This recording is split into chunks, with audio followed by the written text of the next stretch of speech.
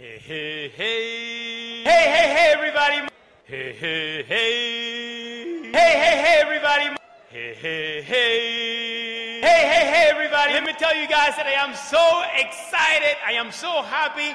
I am really so thrilled. So I was basically just saying that I am concerned that with a lot of the brain power with the virus, a lot of it is justifiably going towards trying to figure out the virus and still fight it as solutions present themselves and as vaccines are distributed and whatnot.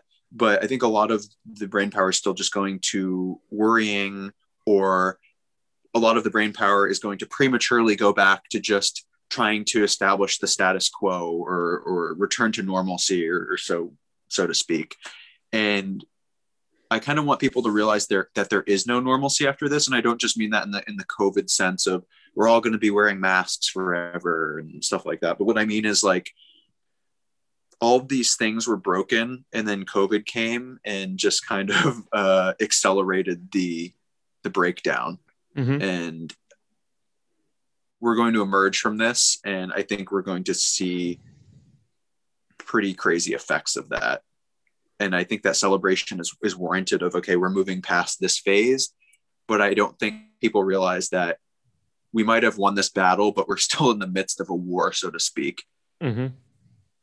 Yeah, I agree. But I also think there's a lot of people that just don't, like, with normalcy, I think people refer mostly to like just going back to like normal life.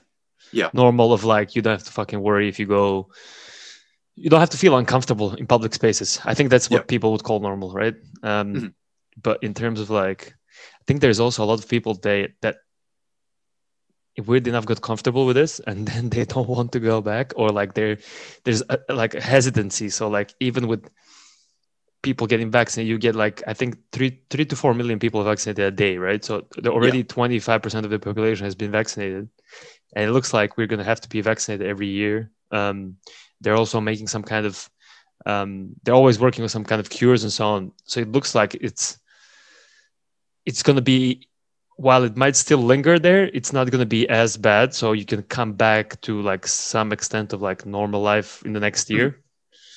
But I think there's also a big dose of hesitancy, like stay at home. And oh yeah, understandably. I'm really hoping that people use the time wisely. And I know that you can never across the board have this be the case, because just like people, if you gave them $1 million, there's a huge percentage of people that would just waste it. They would just squander it. Same thing with time.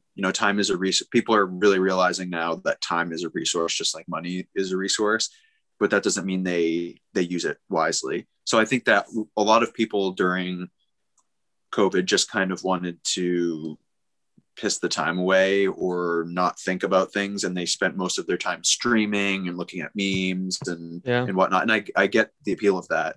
But I'm really hoping that a lot of people did a certain amount of introspection. Like, do I like my career? Did it make sense that I was doing what I was doing before, that I was commuting, that I was working for this corporate job that I hate, that I am in a relationship with this person, that, my relationship with my parents, pretty much any factor.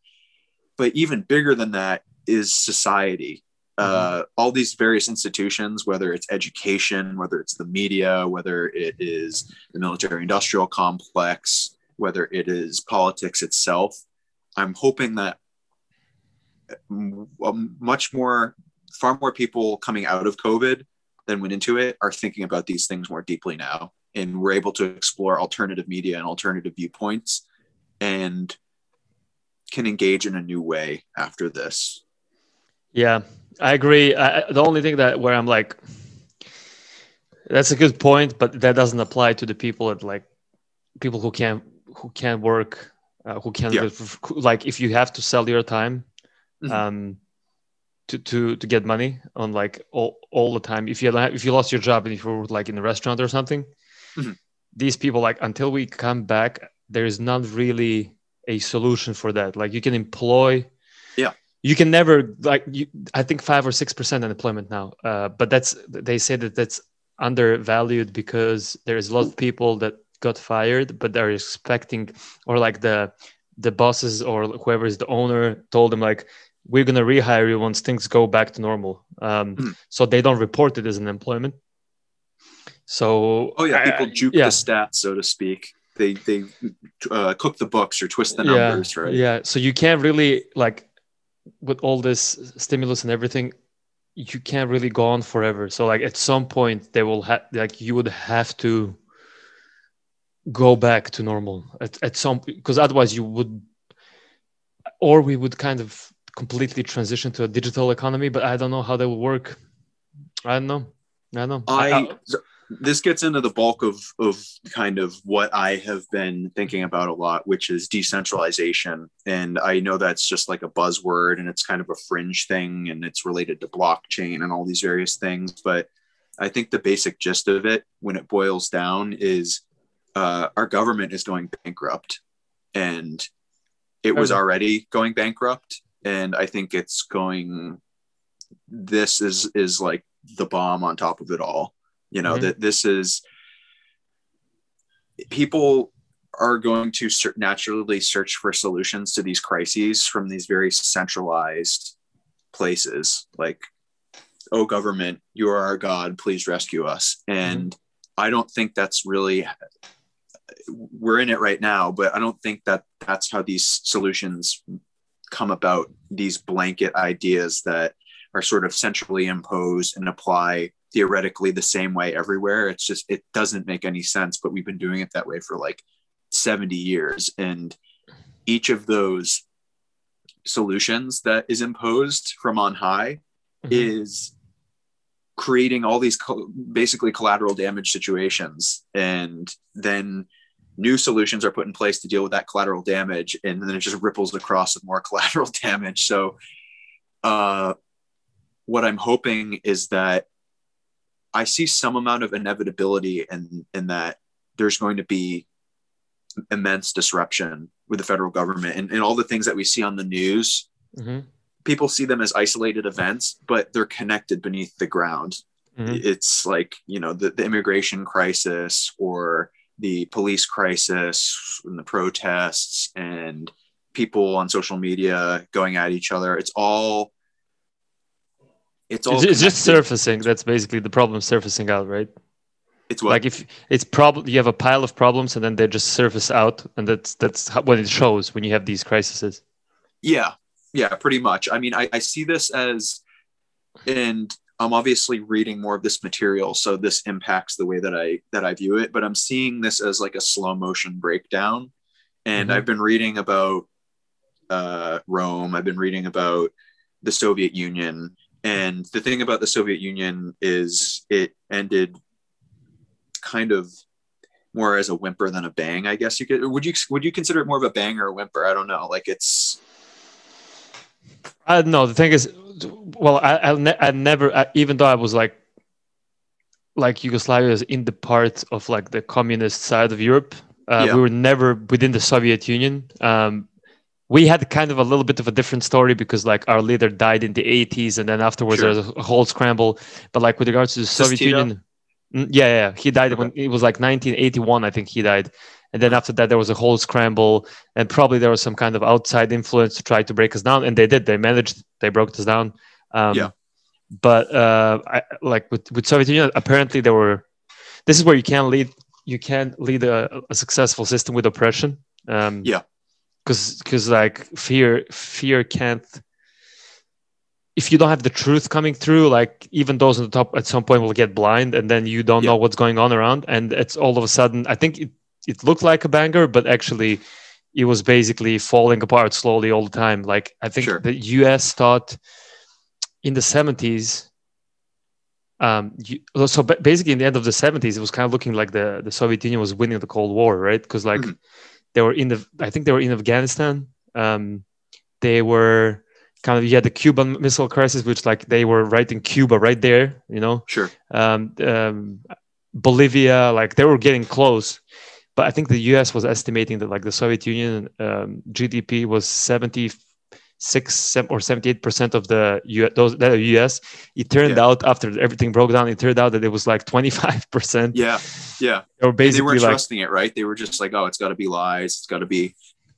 false intel.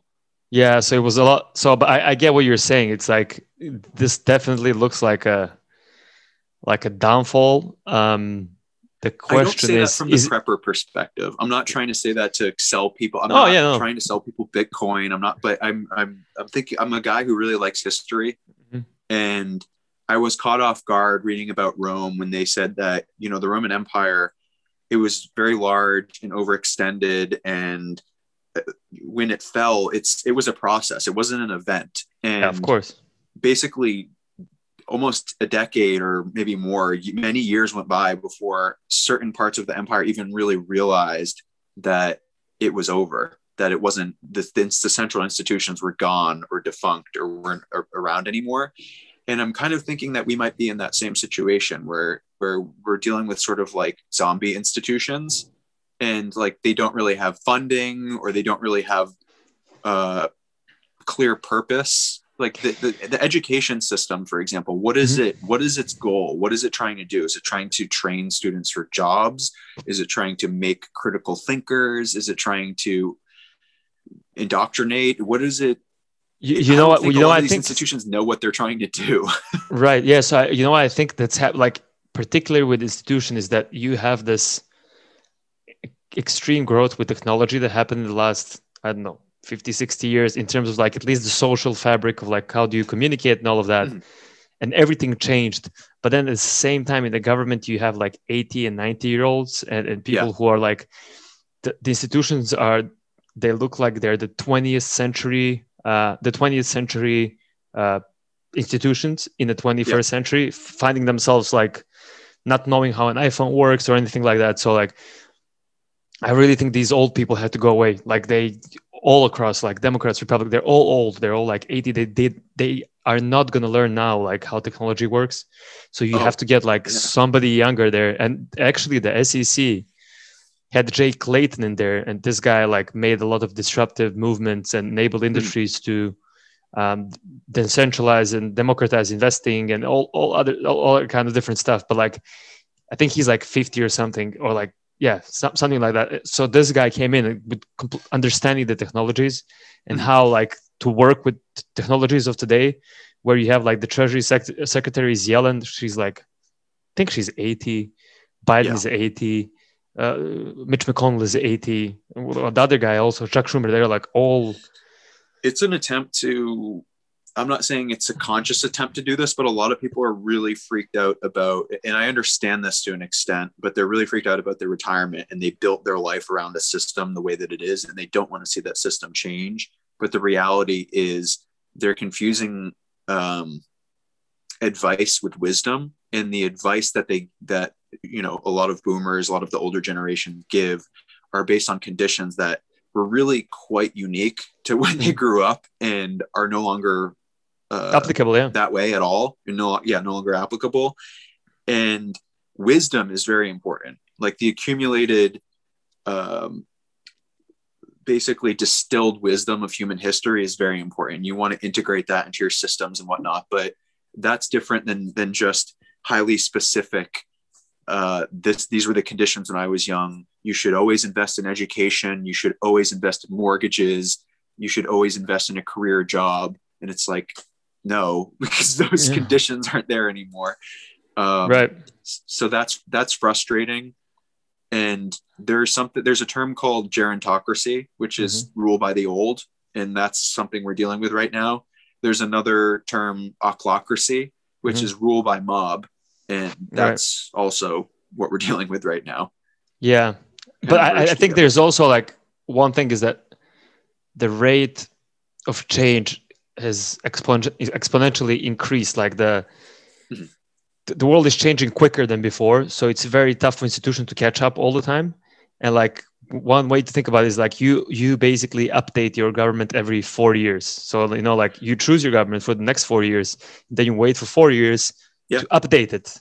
In the meantime, in these 4 years, so many things happen, like the change is accumulated immensely. In 4 years. That's where like we have to determine. So change is something that happens continuously, right? Like even if we it's like the identity paradox where, you know, every day we get older, but maybe we only like 5 years go by and then we look at ourselves in the mirror and we go, holy shit.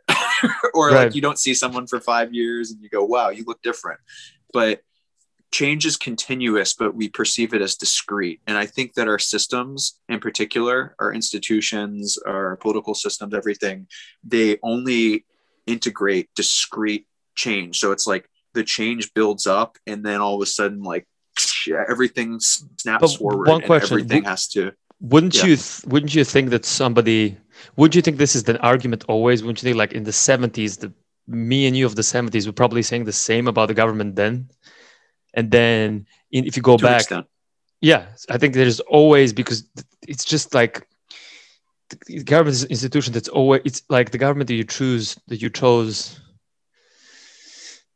I don't know, this winter is already getting outdated, you know, like, yeah, there's I don't know, that's one thing I've been thinking is there's always this argument that the government is doing things wrong or the government is like failing to catch up. And I think that's here to stay.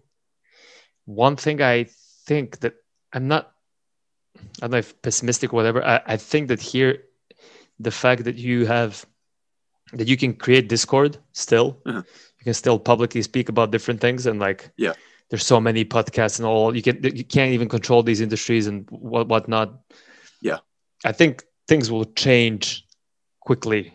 I think there are new ways they're trying to, like, you know, this guy Gavin Newsom from California, they're trying to like acquit him, or like they're having like a whole thing going on to trying to remove him. So I think one good thing, let's say, from like electing Trump as president, I think the people figured out that you elected an outsider, well, you can do it again. It does have a big disaster like him, but you can pick somebody who's not from the establishment, and they can actually win. Like, you can pick, I don't know, whoever wants to go for it, you can pick it and they can win. You just have to vote for them. You don't. You are right that people have been dealing with these frustrations for a very long time. A lot of these aren't new. I think it's more the fact that the internet is the Gutenberg printing press times like a million, where it allows people to access information that reveals the hypocrisies and the failures of these things that they believed in. I mean, the thing, ever since really the dawn of humanity, the things that of Homo sapiens, the things that allow us to grow beyond our tribe. Have you heard of Dunbar's number, where we have like 150 people that the thing that allows us to grow beyond that is our shared narratives and our belief systems, right? And it started with religious narratives, and there were theisms, and then there were atheists that broke away. And then I think a lot of those atheists actually became statists, having centralized state power. And then I think now we're entering the phase sort of astatism. And I'm actually nervous that astatists are going to become techists, if you want to call them that, where they see the next thing as tech will solve everything. And it's not, we're so obsessed and singular with our view rather than trying to, like, the interconnectivity, I think, is really what matters. And we've gotten to such imbalance where individuals today, they're cut off from everything. Like, they're cut off from their own mental health. They're cut off from their own physical health. They're cut off from spiritual health and from job satisfaction and from their families and from community and from the environment. And I know I'm like generalizing a lot of the negative here. You know, we sort of destroyed our I mean, I don't know how accurate when they talk about, you know, like microbiomes and your gut and whatnot, but like we have this diet that we've had for 70 years, and we didn't realize how complex our body was. We have had this standardized way of growing things in the food pyramid for 75 years, and we didn't realize that we were depleting our soils. And I think what people are slowly starting to realize is that everything is far more complex than we realize. And this idea that you can, I'm not saying this is being realized on a broad scale by any means, but the idea that you can just like hire someone or elect somebody in who's just going to sort of be like, yes, we'll get this done. It's like this strongman fantasy of the 20th century that you can just have a central power or a central being make decisions and fix it for everyone. And I guess what I'm hoping is that we can kind of move away from that, because we've gone so far in one direction. But I'm also conscious of the fact that there are many aspects of society that do function, and we don't want to inadvertently create like a communist system or a fascist system, right? Because there's so many nightmares of the 20th century that, once again, people don't know anything about. Mm-hmm. And I don't want to see moving away from one thing ending up in that direction. Yeah, I would agree with you that we should move away from it. I think that it's actually the opposite is happening, because like I think the reason for that is basically inequality. And if you look at the history as well, like in the 1930s, this was the biggest inequality. You had like the first serving, he was serving three terms, right? What's his name? Roosevelt. He served three terms, right? He served 3 terms. He was into his fourth. He got partway into his fourth. Yeah. You had that. You had Hitler. You had, well, in Russia we know what happened, and those were like kind of the years of populism. You had like Mussolini. All these leaders from the 20th century, they were all more or less created in the era of inequality, where then you had like the Great Depression, and then like there was so much inequality and so on. So I think currently we're in a similar we're kind of in the similar position. From the finance perspective. It's you have like small debt cycles and you have big debt cycles, and it looks Is like this like a Ray Dalio kind of thing? Yeah, more or less. Yeah. Okay. He's basically I think in finance you learn as it's a you learn in school basically about debt cycles, right? Because you have like you borrow money, then you spend more than you have. You try to generate growth, but at some point you have to pay that money back. At that point, you have to spend less than you earn because you have to pay back the debt. So the debt basically influences you to spend less, which means that your growth goes down, and then it goes up and down, up and down. But you have small ones and you have big ones. And currently, it looks like the last big one was in the 1940s, basically ending with the World War II. And now we're coming in and we're in the long tail of the next big debt cycle, with like interest rates at zeros and so on. So much debt everywhere, the printing of money to get rid of debt. And that has created like a large portion of inequality, right? Because like people, I think we talked about this before as well, like people who were able to save money and invest in assets benefited immensely from printing of money, but people whose only asset is money actually didn't, because you earn money and there's so much money out there, the value of the dollar goes down, but actually the value of the stock market goes up. But if you actually measure the stock market in terms of gold outperformed the stock market, right? So the gold is down in terms of, if you take another store of value versus the dollar, right, which was being printed in the last, since 2008, they printed so much, they're going to print again now, which I agree with. They should have printed money now because there's no other option. But that's basically the outcome. And then you get, I think that's the basis of it. And then when that happens, everything that's kind of already there as an equality between like races, you have racism and everything gets exaggerated, and more people are hungry, and then you have more problem there. So I think if we're able, this is where my idea is, like in terms of like decentralizing investing, I would say, right? Because I come from finance, but I would say I agree with, as well as government, they have to catch up. They can't be, like they can't be so old fashioned and everything. But like in terms of like investing, like if you can decentralize investment and allow more people to participate in the next stock market run, you're going to have less people, you're going to have less inequality, because even the people that are on the bottom, if they have something that earns money when they're asleep, literally, it's going to help them more than if they just get cut off like the last time. You're going to have even, and then something bad is going to happen. Then something really, really bad is going to happen, because you're going to.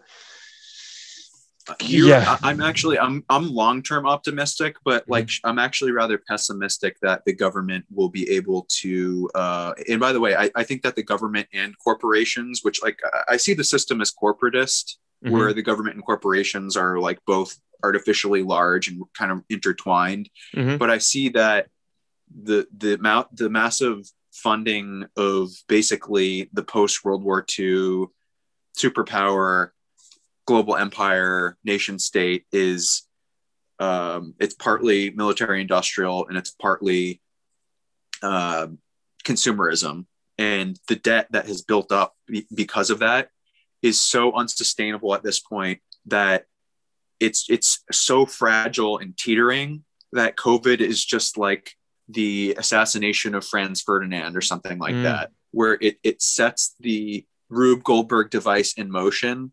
That is just, there's once the options become either, okay, there's basically there's no money left to fund anything. And there's either austerity, which is, okay, these programs become open to like local solutions potentially, or private solutions.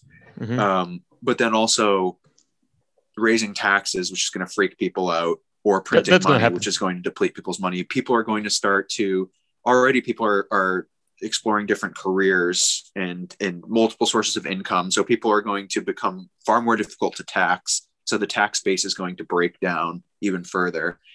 And because previously it was like, oh, we'll just go to your employer and we'll garnish the tax portion of the wage, and then you get what's left. It's going to be difficult to track that. And then more people are going to shift over and take interest in crypto as an alternative. I think we're going to be, isn't there already attempts by the IRS to track crypto, I think, and to they put a reward out to get people, if they could effectively figure out how to track it. No, I think in terms of like taxing, because like I own some crypto, it's easy. I don't agree on the taxing stuff, that you will be less, that the government be less able to tax you, because I think we live in because we have TurboTax, right? We're all living in this digital world where basically, like, if I want to get taxed, it's not like before where I'm living somewhere in Kentucky. Nobody knows how to reach me. I have to fill a paper, send it by mail. Maybe the mail gets lost. Then the whole process is, I think that basically just the fact that you have these technologies and the people are relying on like just clicking a button, going, filling out the tax, it will even become easier to tax people, and you can track them easier just due to social media and everything that's happening. I think in general, if somebody wants to track you, if the government wants to track you now versus 70, 80 years ago, 50 years ago, way easier. I think agree for on that front, but not the dispersed income. That's more what I mean, where it's like it's more difficult to track income that's broken up into numerous. And I know, but how do you spend your money? You spend your money with your credit cards, right? So it's when you spend your money with your credit cards, it's easier to track than cash, and you're having less and less cash than before. Cash is the worst thing for tracking, right? So like you have countries like Sweden that completely, in Sweden, you can't get nothing with cash. Like if you have cash, good luck. They're like, we don't accept cash. And one of the reasons why they do so is because to track and to try to minimize money laundering and criminal.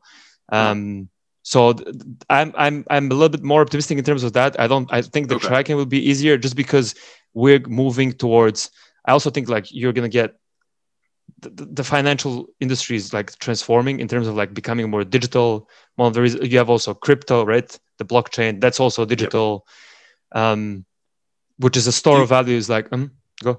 I was just going to say, don't you think that crypto is causing many government ulcers?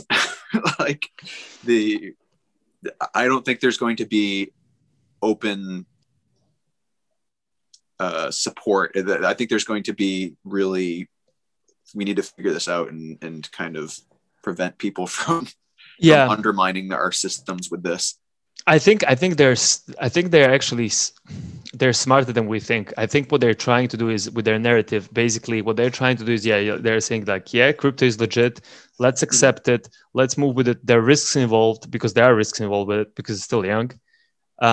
But it's a commodity. It's a replacement for gold. And that's the whole narrative that's been pushed for like 4 years. So I think in a way of like, they're creating the belief that it's a store of wealth in terms of like a digital gold. And as long as they create that belief, it will be a store of wealth as a digital gold, right? So why, like, you have gold and people trust in it just because like throughout history, you could put money into gold. There's limited supply, but it's a belief system, right? It's not something about gold. It's like we all believe it, which means that is a store of wealth. So like, I think they're trying to, while they're saying everybody like be careful with this, they're trying to create a belief system where everybody thinks of it as a store of value. And I don't think it's going to replace dollar. I think you already have like a digital dollar.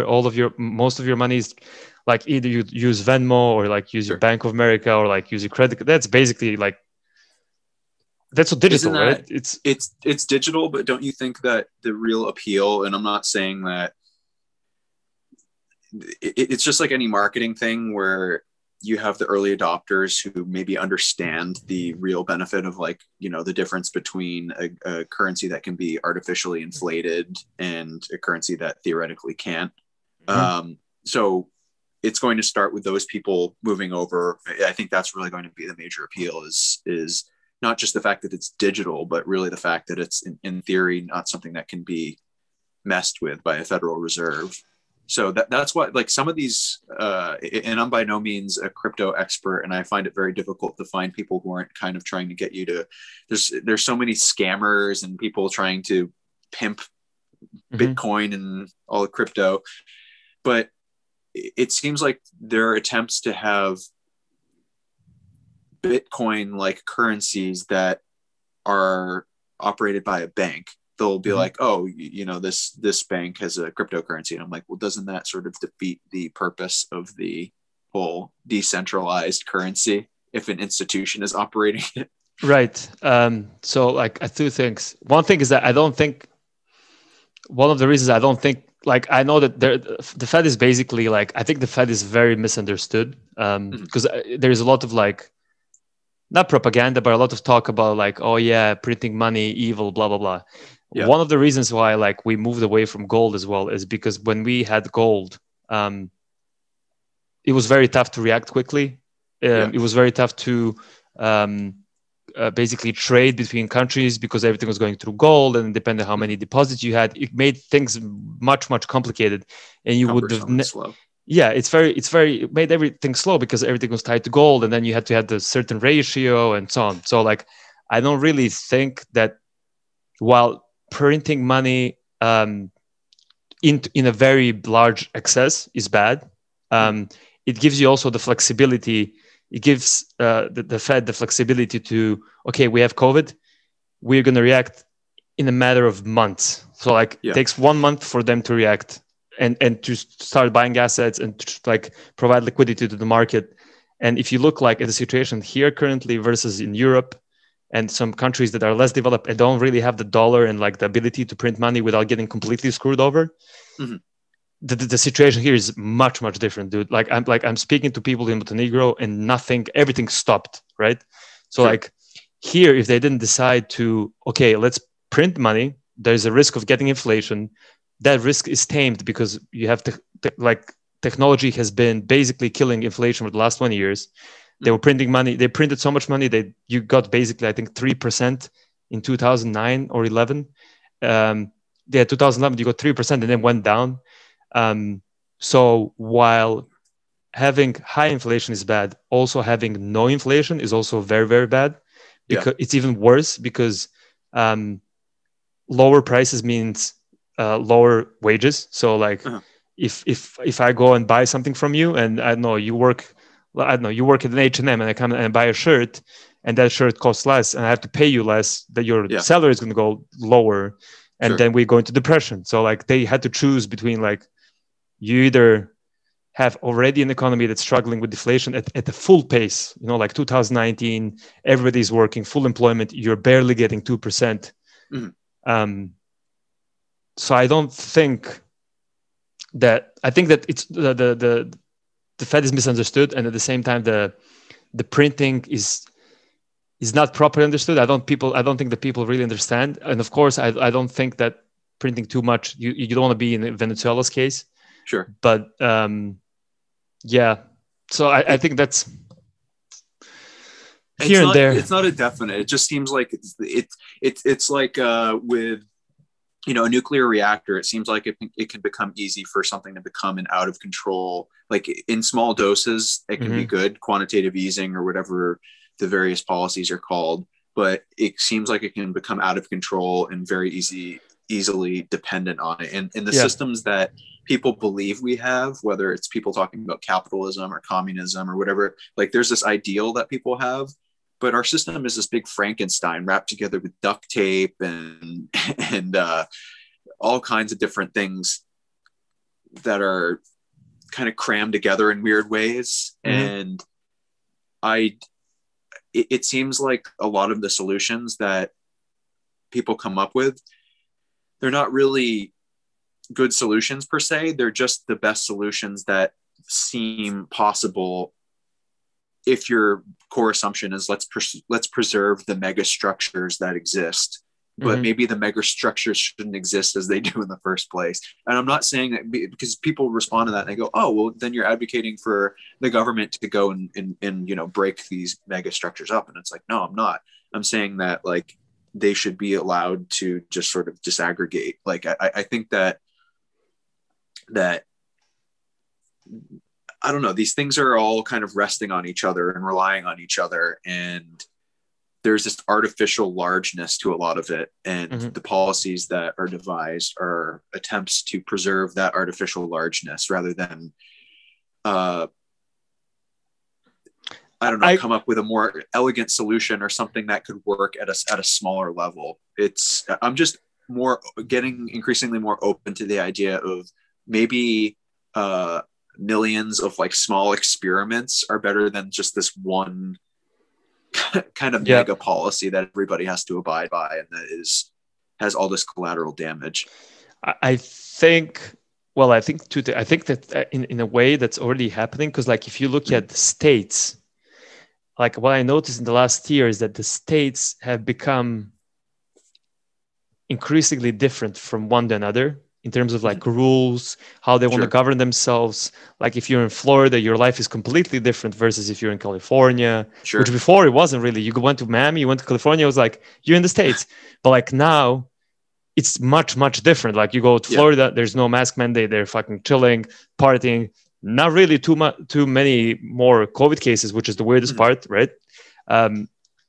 And I think that's going to happen probably on a state. I think states are going to become independently more independent. And I'm throwing this. This is an idea of something like I think that's already happening in terms of like not having. I agree.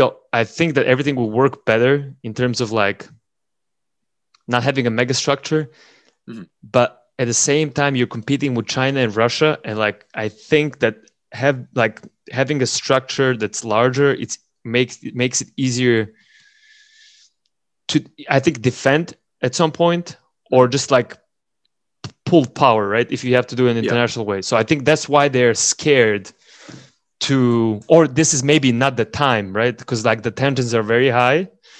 They have to be on there's never a time. That's kind of the thing that I'm worried. There's always a real crisis or an artificial crisis or a crisis to exploit. And I mean, I think these same tensions that affect the United States are also affecting Russia and China, where like they're artificially large and held together. And there are all these micro societies that exist within the United States. Like there are all these subcultures and everything, and all these immigrant groups, and there's blending, and there's sort of pluralism to an extent, which is good. But then there's also so many people just being like forced together under single policies that clearly are only exacerbating tensions between people. I think they're just going to move. I think it's a good thing that that federalism with all this state kind of doing their own thing is starting to become more relevant again. And, it eases the tensions when people they don't have a kind of a nanny state peering down and telling them how to, what policies and programs they have to live by. I think I know that now I'm going to counter myself, because I said that this has been happening for a year, but at the same time we have a democratic government in power, and they are more in favor of big government. I mean, historically, that's like, the Republicans are less big government, free markets. These guys are more like control and taxing and so on. So, Yeah, I'm not sure if with all of this spending and in the same time with like every time you kind of come out of the recession, one role of the government can take, and like in the 30s you had like these big projects where the government was building railroads, trying to bring people to work. You're going to see that now. So I think that the government itself is going to start employing more people. Of course, they're going to go more in depth. But I think short term, the government might become bigger. My problem with the systems here is that my two problems is that you have, first of all, I think there should be some kind of a limit to how old you can get, or some kind of a health check or whatever, how old you can get to serve in government. I think there should be an age limit probably, because you can't learn things or can't adapt so quickly. As the older you get, it's tougher. When you're a kid, you learn 3 languages just by living with other people. And then you get older and you're like, fuck, I need to learn language. It's fucking difficult as fuck. So you need new people in the government. That's why I think if you just replace the people that are from the 20th century with new, young, fresher people, you'll see the change, because they'll get it. I think that's overly optimistic, just because people have been saying that forever. That's like if we only get the right faces in there, and I think that's where people are starting, like a small amount of people, but a crucial number of people who are really paying attention are starting to realize that maybe the problem is with the system itself, rather than we keep trying to just change the faces of the people behind the levers, but maybe it's the fact that we have these levers and we have this big mechanism that exists as it does, sort of built around assumptions that existed this is partly why I think so many boomers and old people want to stay in these positions of power, is because it's like, it's a really messed up system, and it's like I said before, it's kind of this Frankenstein system. But like when you've walked those halls of power for so long, and you understand how the sausage is made and what goes on in the background, and you want to continue, you in a way, maybe it's subconscious, but want the system to continue to be broken as it is, because you're like one of the only few people who understands it, and like you've built your life around trying to understand that system. And there are all these perverse incentives that exist where it's like, I'll use policing as one of them, but politicians are kind of dealing with the same thing, where it's like they when you're hired for a certain job, you aren't going to solve the problem, because then your job goes away. So this is like the career obsession of the 20th century, where people viewing their life and their income primarily through a career and something that they were going to have forever. And it's just, with the police, you need crime to exist, right? And when crime isn't really that bad, when there aren't as many rapes and murders, then it's like, okay, well, do we cease to exist, or what do we do with our? Do we twiddle our thumbs? Do we cut back our resources? No, you find something else more sustainable, like drugs. Drugs never goes away, and then you have a mission creep, and then you have a self-perpetuating drug war. And the same thing with politics, like, oh, let's declare a war on poverty, right? And then you implement measures that make poverty worse, or or spread it out, or make it more difficult to solve. And you don't really have, I know this sounds very cynical, but it's like, you don't really have incentives to solve these issues, because if you solve these issues, then people are out of jobs. And that's where I think the 20th century in the United States differed from the more extreme totalitarian systems, where it's like the best thing the United States system had going for it is that, hey, at least we're not a dictator, right? And that's a real thing. Like people who grew up in the United States system don't appreciate the fact that they don't know, they know the word Nazi and the word communist, but they don't know about people who lived in those systems. They don't know the details about how these kinds of ideas and systems came about. And they really don't understand their own system, and they don't understand sort of the coercion and the propaganda that goes into it, mass schooling, mass media, mass democracy. I think democracy is a good idea on a smaller scale, where you have people with integrity and people with competence in a given area that you're deciding about. But this idea of mass democracy, where you wrap this big group of factions together in a coalition, and then you try to create a policy that appeals to everyone, it doesn't do anything. Like, you come up with policies that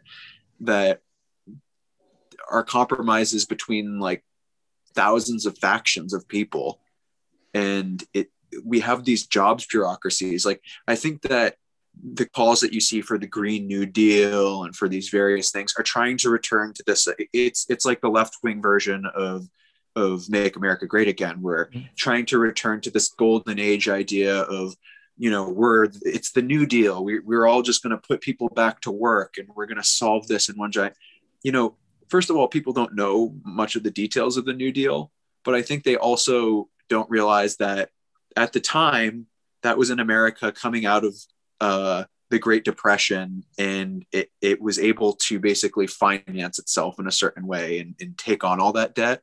We're now at a point, not in an easy way necessarily, but now we're at a point.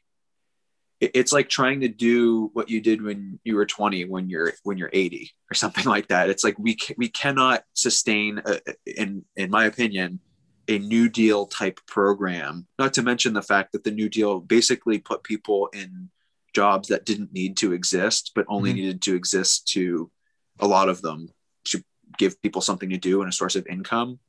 But a lot of the options that exist today weren't previously available. Like a lot of the digital options, and I'm not just saying send everybody out to send everybody to the wolves, but I previously was into like Andrew Yang and UBI, and I'm increasingly like, I still like the idea of UBI, but I don't want it to be a centrally instituted policy. Maybe a decentralized UBI on the blockchain that had like it pulled 10% of people's crypto transactions, 10% of the income from content on platforms, and 10% of people's gig and freelance work, their consulting work. And then it pooled all that together and then just divided it by everyone. It's just automatically some algorithm sent it out into everybody's account, something like that. And that's like a rough idea, but I'm less like, let's come up with these new massive programs that we already can't sustain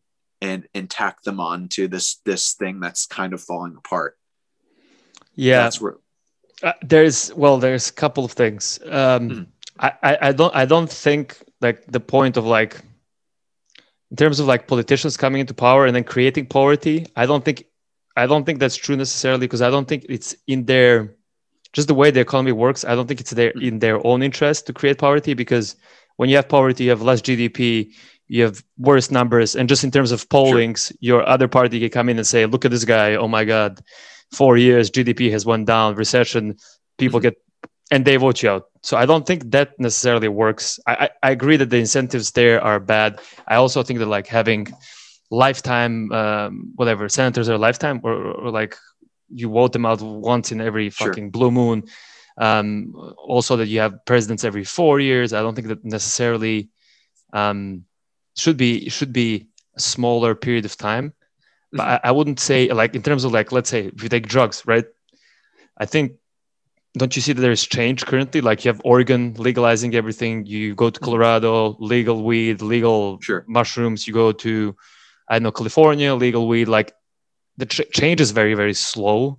Like I understand that probably there was like a generation back in the 80s that came from like the 30s and they heard the drugs, and it was very easy to sell them like, this is the devil. They're more religious. They're very different. So it was much, much easier to sell them like, this is the devil. And probably somebody in the government was making big money. Probably the CIA was using it for some, I don't know, fighting communism in Latin America. They had some informants or so on, right? Yeah. So there's always dirty business. But I think in terms of like, I'm more of a, my approach is more of an updating the system versus completely dismantling it, because first of all, you don't know what you're going to replace it with. And second of all, I don't really think that the system itself is the problem. I think there are certain things that are the problem within it. There are certain incentives, there are certain like mismatches, because things change over time. So you have to update things. Like you have to, if you have a growth rate that's much quicker than before, you have to replace people much quicker. You have to I don't know, digitalize, maybe not voting, because it turns out the voting has a huge risk that somebody can hack you when you vote. But you have to invest in modernizing the big institution, the biggest company in the country, which is the government. You can't have all the other corporations being like 21st century thing, and then you have this one where there's like 20 old people just sitting there. So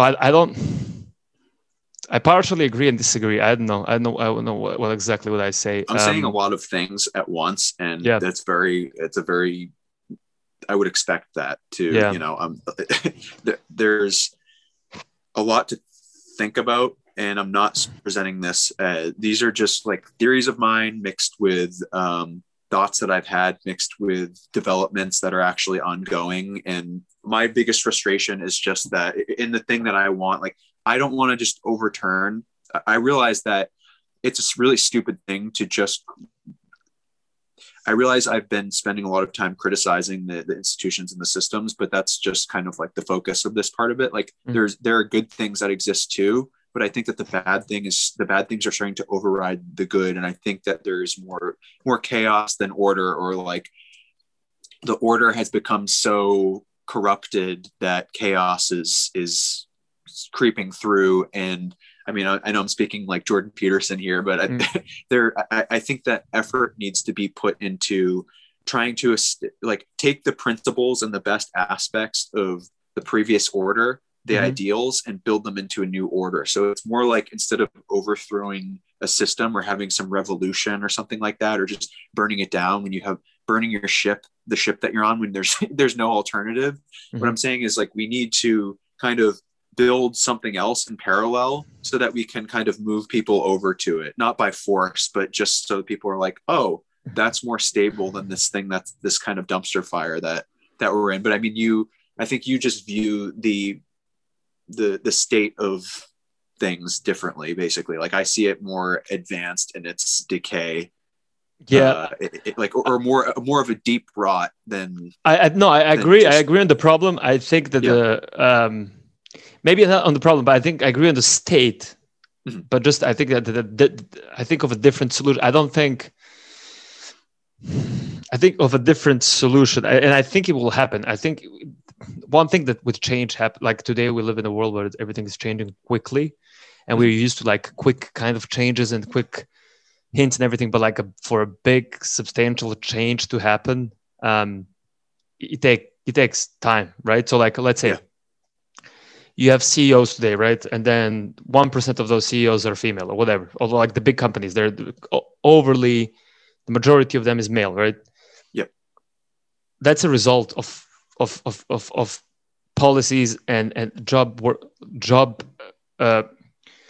environment that happened 30, 40 years ago. Because for you to become a CEO, it takes 30 years. You don't come into the company and they're like, hey, Petrlik, so you're going to be an intern. And then we're going to see afterwards, maybe you become a CEO. It takes you fucking forever, right? I agree, but I also think, I know you're partly just giving this as an example, but I think it's a mix of like, it's partly policies, it's partly different aptitudes and interests between men and women. Like, there are some people who just assume that men and women are like, have the same interests and the same career I agree on that. I don't want to go into that, but I agree there. I think even if like they're like wrong policies as well, even if you change the policy, takes time. Like even if the government went into the poor neighborhoods, made this huge plan of like, okay, or like incentivize businesses to move there, or made some kind of they make some smart decisions. And if they made a smart decision to like invest in education, you will see those results of education in 20 to 30 years when these people come into the workforce. You won't see them. And that's the problem. Like nobody is incentivized, because you're trying to get reelected. Nobody is incentivized to do that. You have the Fed who's thinking long-term, but then you have the government officials who are always thinking short-term because they want their economy. Like Trump, he was always raving about the economy. He wanted the economy hot. He was always saying, interest rates should be lower, because he's always trying to put pressure. So like if you would have like presidents that cannot get reelected, they wouldn't. I think like if let's say if you're president, you can't get reelected, right? Yeah. Wouldn't your ultimate goal be the let's say you create a long-term policy, right? Mm-hmm. That policy goes into place, and then 10 whatever years they say, oh my God, this guy's policy and the legacy of what he did in those 4 years is now really showing, versus doing short-term things just to get, because it makes reelected. Yeah, and probably if I was things. Yeah, but if I was in that position, I'd probably act the same. Like if you, it's I think the incentive is wrong. You should probably not be able to be reelected. That's my kind of. This is probably like weird to many people, but I think if you remove that incentive, I think you remove the incentive to act short term. Yeah. And then you realign the Fed and some institutions that are separated from the government with the government itself. So that's one thing I think. And plus, you incorporate technology into I think at some point you're going to get the change of people, just because people are going to die, right? So you're going to get, maybe you're going to get corrupt people and so on, but they're going to be younger, and at least they're going to understand technology, and maybe they'll understand how to make money of technology, of lobbying for technology. But I think the crop of people is actually going to be worse, because I think sort of like a lot of the cream of the brightest people are going to be like, it would almost be like if your parents left you in the will, like, hey, here's all of our here's our our beach house in Boca Raton or something like that, and you're like, okay, cool, I don't really want to take care of a beach house in Boca Raton and pay the property taxes and do all that, so like, no thanks, like I just I'll sell it or whatever. But I think that opportunity is going to happen where a lot of the old people are going to die or retire from public service and the government, and like a lot of young people are just going to be like, I don't really see this as the society changing thing that it was for your generation. And government. Then they'll make the change. That's my thing, is like, but I think it'll become a leaner, and like it will have to become, I'm not saying that it's going to just be somebody comes in and says, I'm going to cut government by like 60% or something like that. I think the natural process in the incentives are going to force government to become leaner and more competitive, and like kind of fracture and become. I have a question before you go in. So like, do you really want to have a smaller, fractured government and have a giant Facebook? Because like you could then come into the debate where like, okay, you have corporations that are much, much, much bigger than government, like something like JP Morgan was back in the day when he had to bail out the government.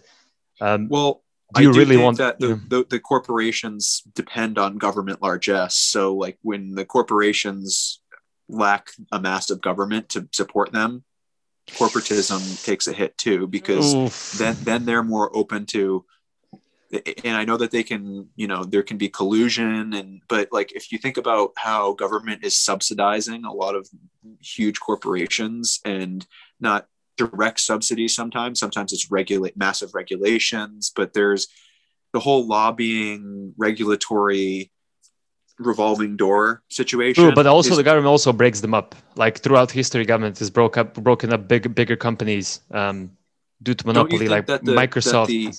That the Gilded Age companies and the railroad trusts and everything, a lot of those came to power by basically taking advantage of government at that. I know the argument would be it was weak government, but don't you think there was collusion with government, and it was like, okay, we'll help you to set up these situations that allow you to exist? But I was actually the argument. You correctly said the counter argument, because at the same time you had basically Jeff Bezos bailing out the government, and I don't necessarily think that you want to have the government in that position where a one man like JP Morgan back in the day could come in, and basically the government needs him to bail him out, which puts him like, gives him so much power, like so much leverage. It seems to me that there needs to be originally I was thinking about it in this terms, that there legitimately needs to be a modern constitutional convention, like the intellectual polymath kind of liberal-minded people. When I say liberal, I mean old school, original liberalism, not modern liberalism, but like people who are basically pluralistic, open to different ideas and curious and whatnot. Like there needs to be a group of people that get together and sort of devise a bunch of new ideas that isn't necessarily just reforming. Originally, I was thinking it was just basically kind of like coming up with new amendments and things like that needed to get passed. But now I think it's beyond that, where it's like, how can we take the technologies that have emerged and sort of integrate them into a system that isn't a rigid system, but is like a flexible, interconnected, networked, decentralized system. And that's kind of where I started to go down this rabbit hole and this road is, it's like the public school debate too, where people are like, oh, well, if you don't continue to dump money into public schools, then you're causing public school failure. And then the counter argument is like, well, public schools are inherently going to fail because they're bad by design. So we should design something else and put money into coming up with an alternative. Yeah, but you have public schools in like Northern Europe and like Sweden. I mean, those smaller countries, again, very different economies and everything, but they have great public systems. They have different incentives, but they're completely, I think they're like gives and takes. Like, for example, they have very large like tax systems, right? Which in a certain way allows them to have these education, they would allow them to have like great education and have these good public schools, because they can actually pay somebody in a public school a large amount of money compared to everybody else. Sure. But at the same time, when you have such large taxes, that means that like any type of invention of new companies, they're not going to come there. You're going to be stifled a little bit. So it's always, there's not like the notion of like having and I'm not saying that you're saying this, I'm just saying in general, the notion of like having a simple solution, like we just have to do this. It's always give and take. You like always exchange something. Like you raise taxes. Okay. You raise taxes, but you're going to push some people to go to China or go somewhere else, compete there, take their money there, which I don't know. It's a balanced thing going on, right? So you have to be on top of all of that. There's so many. It's very complex. It's not simple. Like it's not as like, it's not simple as like, oh, the people in the government are evil or something, or the people in the Fed are evil. They're not. Like if Jay Powell didn't start printing money, everybody would have been out of job. Everybody, because like you remember in March when there was like a scare, March, April, there was scare. 90% of the people probably were like thinking, okay, what's gonna happen? Like, are we gonna, if this continues, or do we have a job? Like probably like at least 50% of the people were at some point thinking of, I might lose my job. And 50% of that 50% probably would have been right long term if they didn't decide to basically replace the incomes that the company that were prevented from happening in the economy because of the virus. Basically saying shut down, you can't work, means you can't pay the others, so we're going to replace it. We're going to give you the money, the government itself. So I don't know, man. I don't know. It's a complex issue. It is complex. I think that the basically the best way to deal with that complexity is in a more decentralized manner. Basically, that's kind of just the conclusion that I've reached, and I'm willing to reconsider that. But it's just, it seems like decentralized, smaller pieces are more adaptable rather than just like this one. What we have now is like this giant plate glass window where it's extremely fragile and vulnerable, and we have to like hyper protect it because anything could break it. And then with decentralization, it's more of like a stained glass window or something like that, where little pieces. It's just more. I don't know if you've heard of. I think it's Nassim Taleb. The author, where he talks about anti-fragile. But I mean, that's kind of our systems are so fragile because of their gigantism. That's true. I would argue. Yeah. So two things. One thing, I would say that to your argument, I think what you're saying in terms of decentralization is already happening full-fledged in terms of like in finance. You have decentralization, like you can invest through different types of I would say democratization, right? More people are allowed to invest. More people can invest through different types of like platforms like Robinhood. You don't have to be very educated to understand it to buy a stock. You don't need a broker between you and the investment. You can just log into your platform. Airbnb, you don't need a hotel. You can basically I can share my space to your space. I think it's just a matter of time when we do this with cars. Like I think you can already do this with cars. Sure. Uber, all these things. I think basically the technology is forcing, and it will eventually go to the government level as well. But I think sharing and decentralizing, and you have, let's say, like in terms of like Bitcoin as well. That's another thing that decentralized, but like in digital economy is decentralized. That's what I would argue, and it's already decentralized. So it makes sense. I was thinking like the other day is like, why would you have the same currency, the same store of value? We have two worlds, right? Yeah. Especially now, it's pretty. You have the real world, you have the digital world. Why would you have the real world currency in a digital world, or why would you have a digital currency in a real world? So while like I understand like, oh, Bitcoin is going to replace gold or whatever, I don't think so. I think it's going to be a currency in a digital world, because we're going to have a second world. It's becoming increasingly bigger, so you're going to use it there, and it's going to be a fair store of value. It's going to be fairly used. And I think in real life, in the last 20 years, we've really, like Airbnb, Uber, everything has been decentralized. And because of that, you have like lower prices, more efficiency.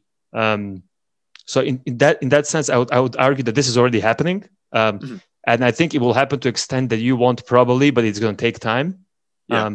On the other hand, I would argue as well as that the problem when you have like huge institutions that like the systems, like let's say with Suez Canal, right? You have you have one canal, Suez Canal, that's blocked, and there's like a huge fucking problem in the world. Yeah. Because you have this one thing there. There's no way around it, like it's blocked. And so like if you had a couple of canals around it or something like that, I'm just throwing out, just giving this an example, doesn't really apply, but like. It's a good example though. Simple, right. Straightforward. So like if you have like, you diversify, right? So if one thing fails, or like if we have a power plant and the power plant fails, both me or out of electricity, but if we have a small electricity unit in every single house or solar, we're good. Or like I can help you or you can help me and we're small units. I think that's all going to happen with like smart homes. When you get smart homes, which is inevitable, it's coming with 5G. So I think everything is going to decentralize in our lives. And I think they will eventually reflect on the government, because it has to, because everything the government is forced to currently adopt with social media. It's taken some time, but they're forced to, like they have to, because now these companies are too big. So even these old fuckers, they have to learn about this stuff, right? So I think it will think a lot of them will be able to. Yeah, they won't be here when it's done. But I just think it takes time, and I think it's gonna basically spread from the economy because the consumer wants this throughout the government, and the government is probably going to be one of the last things that gets updated. But I think that in terms of like smart people inventing things, I think all of these examples that I've given are actually examples of people coming here and inventing, like Clubhouse, right? Like these. This is one part that I like. One thing that it's undefeated in the States is like, if you want to come in and invent something, this is still the place to come. That's that might save you. I want to capture that, and that might save the day. Like that might be the government people changing. It might be the inventors coming here and just creating change, and then the government being forced to adopt. So that's kind of my theory on that stuff. Yeah, I mean, I want to, like, the thing that I want is for people to be able to create and to create value. And I know that sounds like cliche and something that is just, kind of buzzwords, jargony buzzwords, but so much of the economy is extracting value. It's waiting for something to get big enough so you can basically suck the blood and the life out of it. Right. Somebody has an idea, oh, the vultures are out, or the sharks or whatever. And it's like, how do we let this thing grow big enough so that we can harvest it like veal, Yes. There is some of that going around. Yeah. Yeah. It's a sick state of, when people talk about capitalism, that's the kind of stuff that they're thinking about. Mm-hmm. They're thinking about the way that we have our system set up, with which like really isn't capitalism. It's kind of a sick form of corporatism. I would add like cronyism, and right. And I really do want people to be able to, I think if we can create a system that allows people to create and then to accumulate the benefits of their creation, but it also allows other people to get the benefits of those creations, like not the income from it, but to use those products or those ideas. But then at the same time, it facilitates people being able to take risks without like going completely bankrupt, gonna die if you fail. Like if we had something like a UBI is another buzzy thing, but if we had something like that was like a social safeguard, a simple safety net that was, I think that would just be like an incredible system. But it's right now it's just a dream. But yeah, but I would add what were you saying? Okay, in terms of like the social part where you have like a safety net. The counter argument, and I'm not saying this is my argument, but I'm saying the counter argument would be that like a large portion of people will be lazy to even go and actually do because when you're hungry, you're very motivated. So that's one thing. Not that people should be hungry. So I'm not saying this is my argument, but basically, I know what you mean though. Yeah. So you don't want to make it too cozy. Because I heard the argument that basically people become house cats. People are like, I'll just buy an Xbox. Dude, you know how many people I know that basically, they were like collecting unemployment, buying stocks and chilling. Like, why would you come back and work? So that's a thing to have in mind. And what were you saying before that? I forgot. The question, I guess, the bigger question for a lot of these things is, are these new ideas worse than the ideas that we have right now? Because what I just described is almost, it's kind of like a variation of welfare, but it's also time welfare, where it's basically giving people's time back to them. And the argument for the 20th century is like, we don't want people to have time. Like the Puritan work ethic of like work, idle hands are the devil's playthings. Be sure that you're working. And you give people back time. Some people are going to use that time really wisely, and they're going to create all this value, and other people are going to be probably more self-destructive with their time, but they're just going to be wasteful and they're going to become lazy. And you're right about that. But then I'm like, well, the system that we have now encourages an immense amount of that too. And then it doesn't even allow people to use the resources the way that they might otherwise be able to use them. So, well, I would say a couple of points. So one point is like, in terms of like corporatism, I think that point, what the people are basically saying about corporate America and everything, is a direct result of inequality. I don't think if people weren't working in McDonald's and seeing a headline, Jeff Bezos now is the wealthiest person in the world, owned $1 trillion or something, even though that doesn't mean that Jeff Bezos actually has $1 trillion in the bank. He owns stock of Amazon, the company he created, put his life into it, right? Yeah. So he didn't do nothing bad in terms of like creating company, but just the fact that what I was saying before, from the printing of money, the people who are invested in companies and so on, they benefited so much. So it looks very bad. So when you have Instagram, you have all these social media platforms, you can see how other people live, and I think that's one thing that makes you bitter. I think a lot of people are bitter because they see that they feel like on the Maslow hierarchy, maybe they're eating, but they're not accepted. They don't have the self-worth kind of. And at the same time, so I think that's the problem. I don't think the corporate America itself is issue. I think, again, the inequality is issue, and many things are just coming out of it. But I would say, as well as in terms of like the things that came out, like we're complaining a lot, but 10, 20 years ago, if you wanted to watch a movie, you would have to go to Blockbusters, pay $5 to rent one movie. And then, I don't know, if you want to watch 30 movies, you would $150 for those 30 movies. Today, you can sit on your computer, pay $5 to Netflix, watch all the movies you want, and have ready for access, right? You can, you want to work out, you want to look good, you open OnlyFans account, right? Yeah. Start getting naked in front of the camera. All of a sudden, you're getting paid. You can, like, let's say, for example, like models. Before, models would have to work for an agency in Milan or something in order to get a piece of the pie or something. And probably you can imagine how many things were like in that hierarchy going wrong, right? And currently, the girl can just pull up an Instagram account and create her own. Not only that, but like create her own dress line. You can see like girls coming out with like the lines and selling and making tons of money. Like nobody's taking a cut besides, of course, Instagram and Facebook, which is making them rich. The exception is the trade-off, right? Like it's for all this democratization. I mean, look at what democratization has done with the voice people have on social media, right? Is it creates this immense rabble of noise. So the new issue is rising above the noise. If everybody has a voice or if everybody has an idea, I think we'll adjust to it. I think in the beginning we were all like, well, I think even currently now is like, what, you're canceling this guy for what he farted 5 years ago or something, like in public. Of course, there are people that did bad things, and it's good that one good side effect of all of this is there were like a bunch of bad people. They were like hiding in the system that all got exposed. But then you went onto the complete other side, and you went after some people that are not maybe either not deserving or they deserve a second chance or something like this. But I think we're adjusting to it, like we put the technology and we didn't really, like the people who made social media have had absolutely no idea.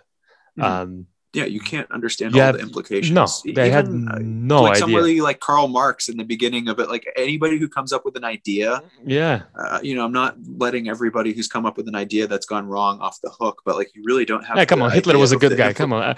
All in all, Hitler. If you had a beer with Hitler, he would have been funny. Yeah. No, I'm joking. Well, he was there for the implementation of his idea too. But like the notion that just because somebody comes up with an idea that they have a clear understanding of where people are going to go with it and its implementation, that if you're a creator, if you're a parent, if you've created another human, if you have created an idea, if you're a human creator, it's going to have unintended uses and it's going to do things that you never planned for it. So like the guy who created the gas that they used in World War I. I think he created it for a completely different reason. Like mustard gas. And Nobel, I think he invented dynamite or something like that. Yeah, exactly. And then he killed himself in the end because I think the Germans killed so many people with it. And it was widely used afterwards, still used. And I think he created it for some kind of medical purposes, or I don't know what was the goal, but like, I mean, it's complex. But I think that the only reason why I'm pessimistic is because of this. It's very tough to resolve this income inequality, and I don't think if that gets resolved, anything else happens. I think that's like one thing that like it gets people like priced out of education, then creates another problem. Like you can't get educated anymore. Alternatives to corporatism, because the thing that we have right now is the system that we have is so interconnected and complex that people, and it's broken in so many ways, but it's so complex that people can't figure out how to get in and solve the broken aspects. So the way I see it is one of the things you're talking about before, where it's like, how do we get people to continue to, okay, they have their basic needs covered, but to continue to have purpose or to continue to do something of value, right? I do like the idea that there are different ways of value outside of economic value. So it's like you can be a good, you can be a caretaker, you can do nice things for people, you can write comedy, and that's things that you aren't necessarily paid for, right? Be a liaison in your community, I don't know, but the idea of something like time banking as a supplement, something that encourages people that I mean, this is an entrepreneurial area right there. It's like, how do you come up with ways for people to use whether it's their UBI, like the any type of money that they might have, in their time effectively and in productive ways, rather than just lying around all the time. So yeah, there's so many things to figure out. But don't you think, just to the point, that don't you think with all this work from home, that's another thing that's getting disrupted and decentralized? like the corporate America is before, where you had like a wall building where you come into it, and I mean, the corporation moving forward, I think, is going to be just like a digital entity where it's not necessarily going to have a building. It's just going to have a workforce that exists. Wherever. So we have a common thread between all of these kind of things that we mentioned, is basically everything that gets digital gets decentralized. Yeah. Immediately, so. And people, the way that people are going to build their lives in the future is going to be far different from the notions that, I mean, you just mentioned education before. We have to figure out what education even means in the 21st century. We have to figure out, does it even make sense to have universities anymore? The idea of credentials makes sense, right? But do we have to have a centralized credentialing system? Maybe there's some way of recording people's skills and abilities outside of that, or I don't know. I'm for that, just because I think that not having, in terms of universities, I think there's so many goofy things going around sciences now that are questioning like all the fundamentals of science. And like, I think it's much more risky to like, if you had some kind of a new system where it's kind of young and then there's more opportunity for scam, like in any new young things, it could have a very fundamental change in, and I think that's, to a certain extent, that happened with all this money going into from student loans, and then people going to study, funding the education industry, basically the government funding the education industry, and every school coming up with a new program, needing to hire professors, hiring some bullshit people, teaching people whatever.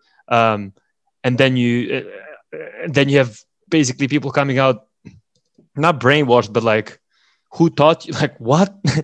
Not really knowing that, like, what are you talking about? You know, like, so, but they have the degree. Exactly, so what does the credential mean anymore if it's like this, and it's just, if it's inflated like a currency, and if it's just kind of handed out to whoever, it basically means I have money and I have time to put forward to this.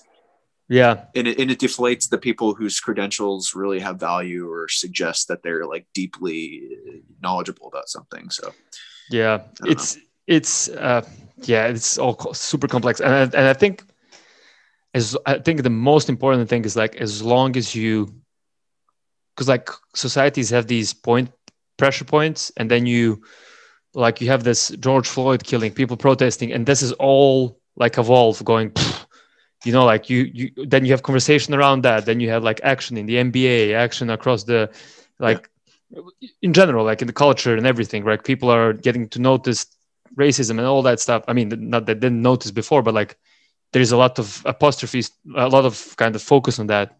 So like, as long as you have the ability to voice your stress, or like to come out and in the public aspect, come out and say, this is wrong, we're going to protest for this, and then there's no government to come in and basically beat you up and send you back home.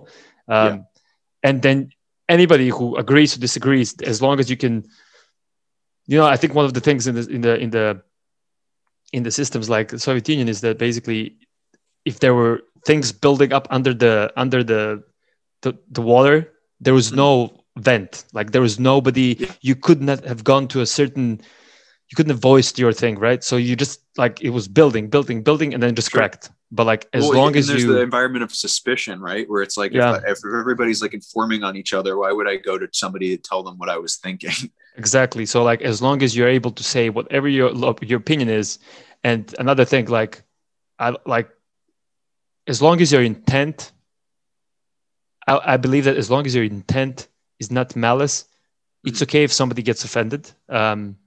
And basically, one of the examples that I was like thinking about is like Galileo, right? When he came and said the Earth is round, right? He came, they burned him at the stake, right? Yeah. It was truth. He was speaking the truth, but when he came out and said it, he offended the whole Catholic Church. The majority of the people living in the world, probably especially in Europe, were Catholic. He offended everyone. Basically, he basically said everything that you believe, it's not correct. And basically is against, like, what he said was against God, what the Bible says, offended the church, offended everybody. But he said it, and he spoke the truth. So like, if you go and just look at like, okay, you can be offensive, the truth is very offensive. At sometimes the truth can be very offensive. That's what I want to say.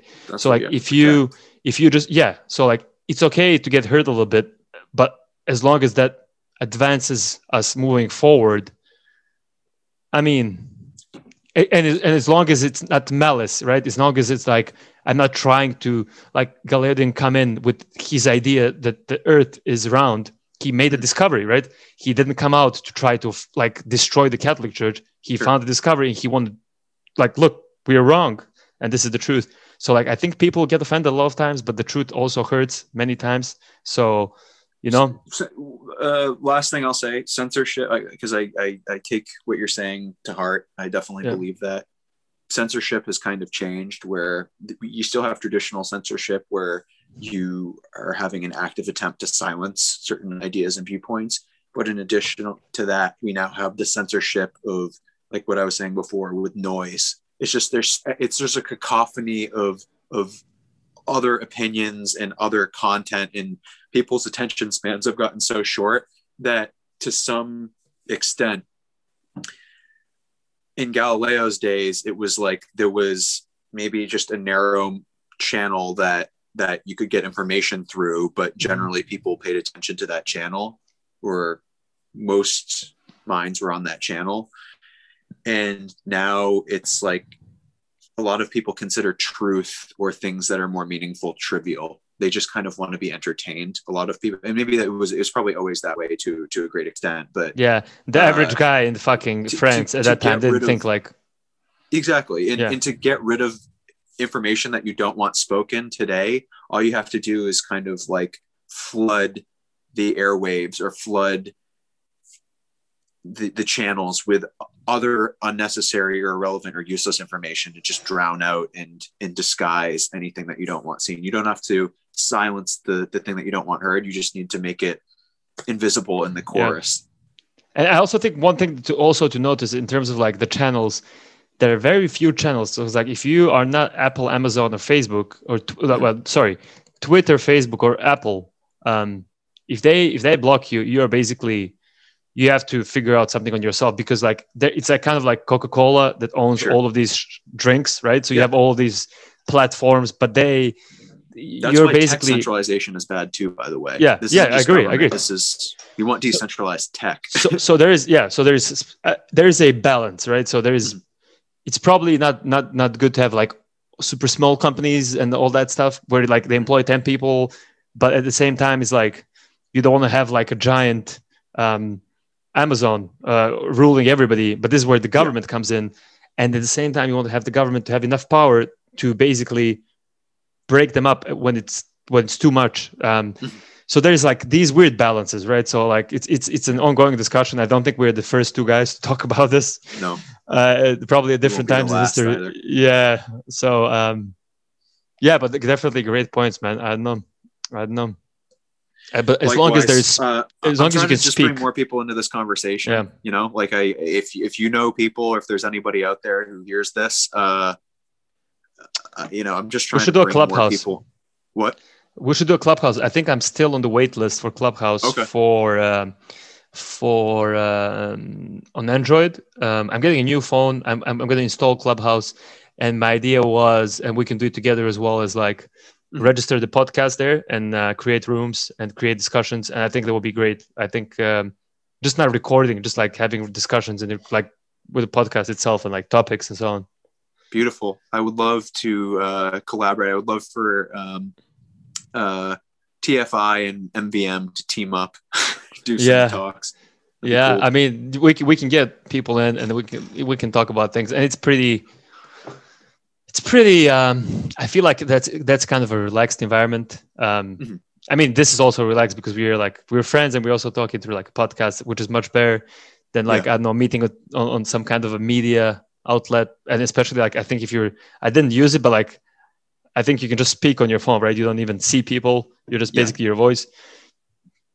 So I think, and you don't need a big preparation. People get notified when you organize something. So like we can add interesting people and have different conversations. Agreed. And I think use our free time. I don't like monologuing. I mean, I know I can go on little mini rants within conversations, but I would prefer to be having a conversation with someone. And if other people tune in, that would be great. I love that interaction. So let's do that. Perfect. So I guess we can end on that. I think we did a solid hour and 20 minutes. And that was Patrick Clerkin from Man versus Mob podcast for our episode 43. I guess we're going to name it Decentralization and then a question mark. Simple, yeah.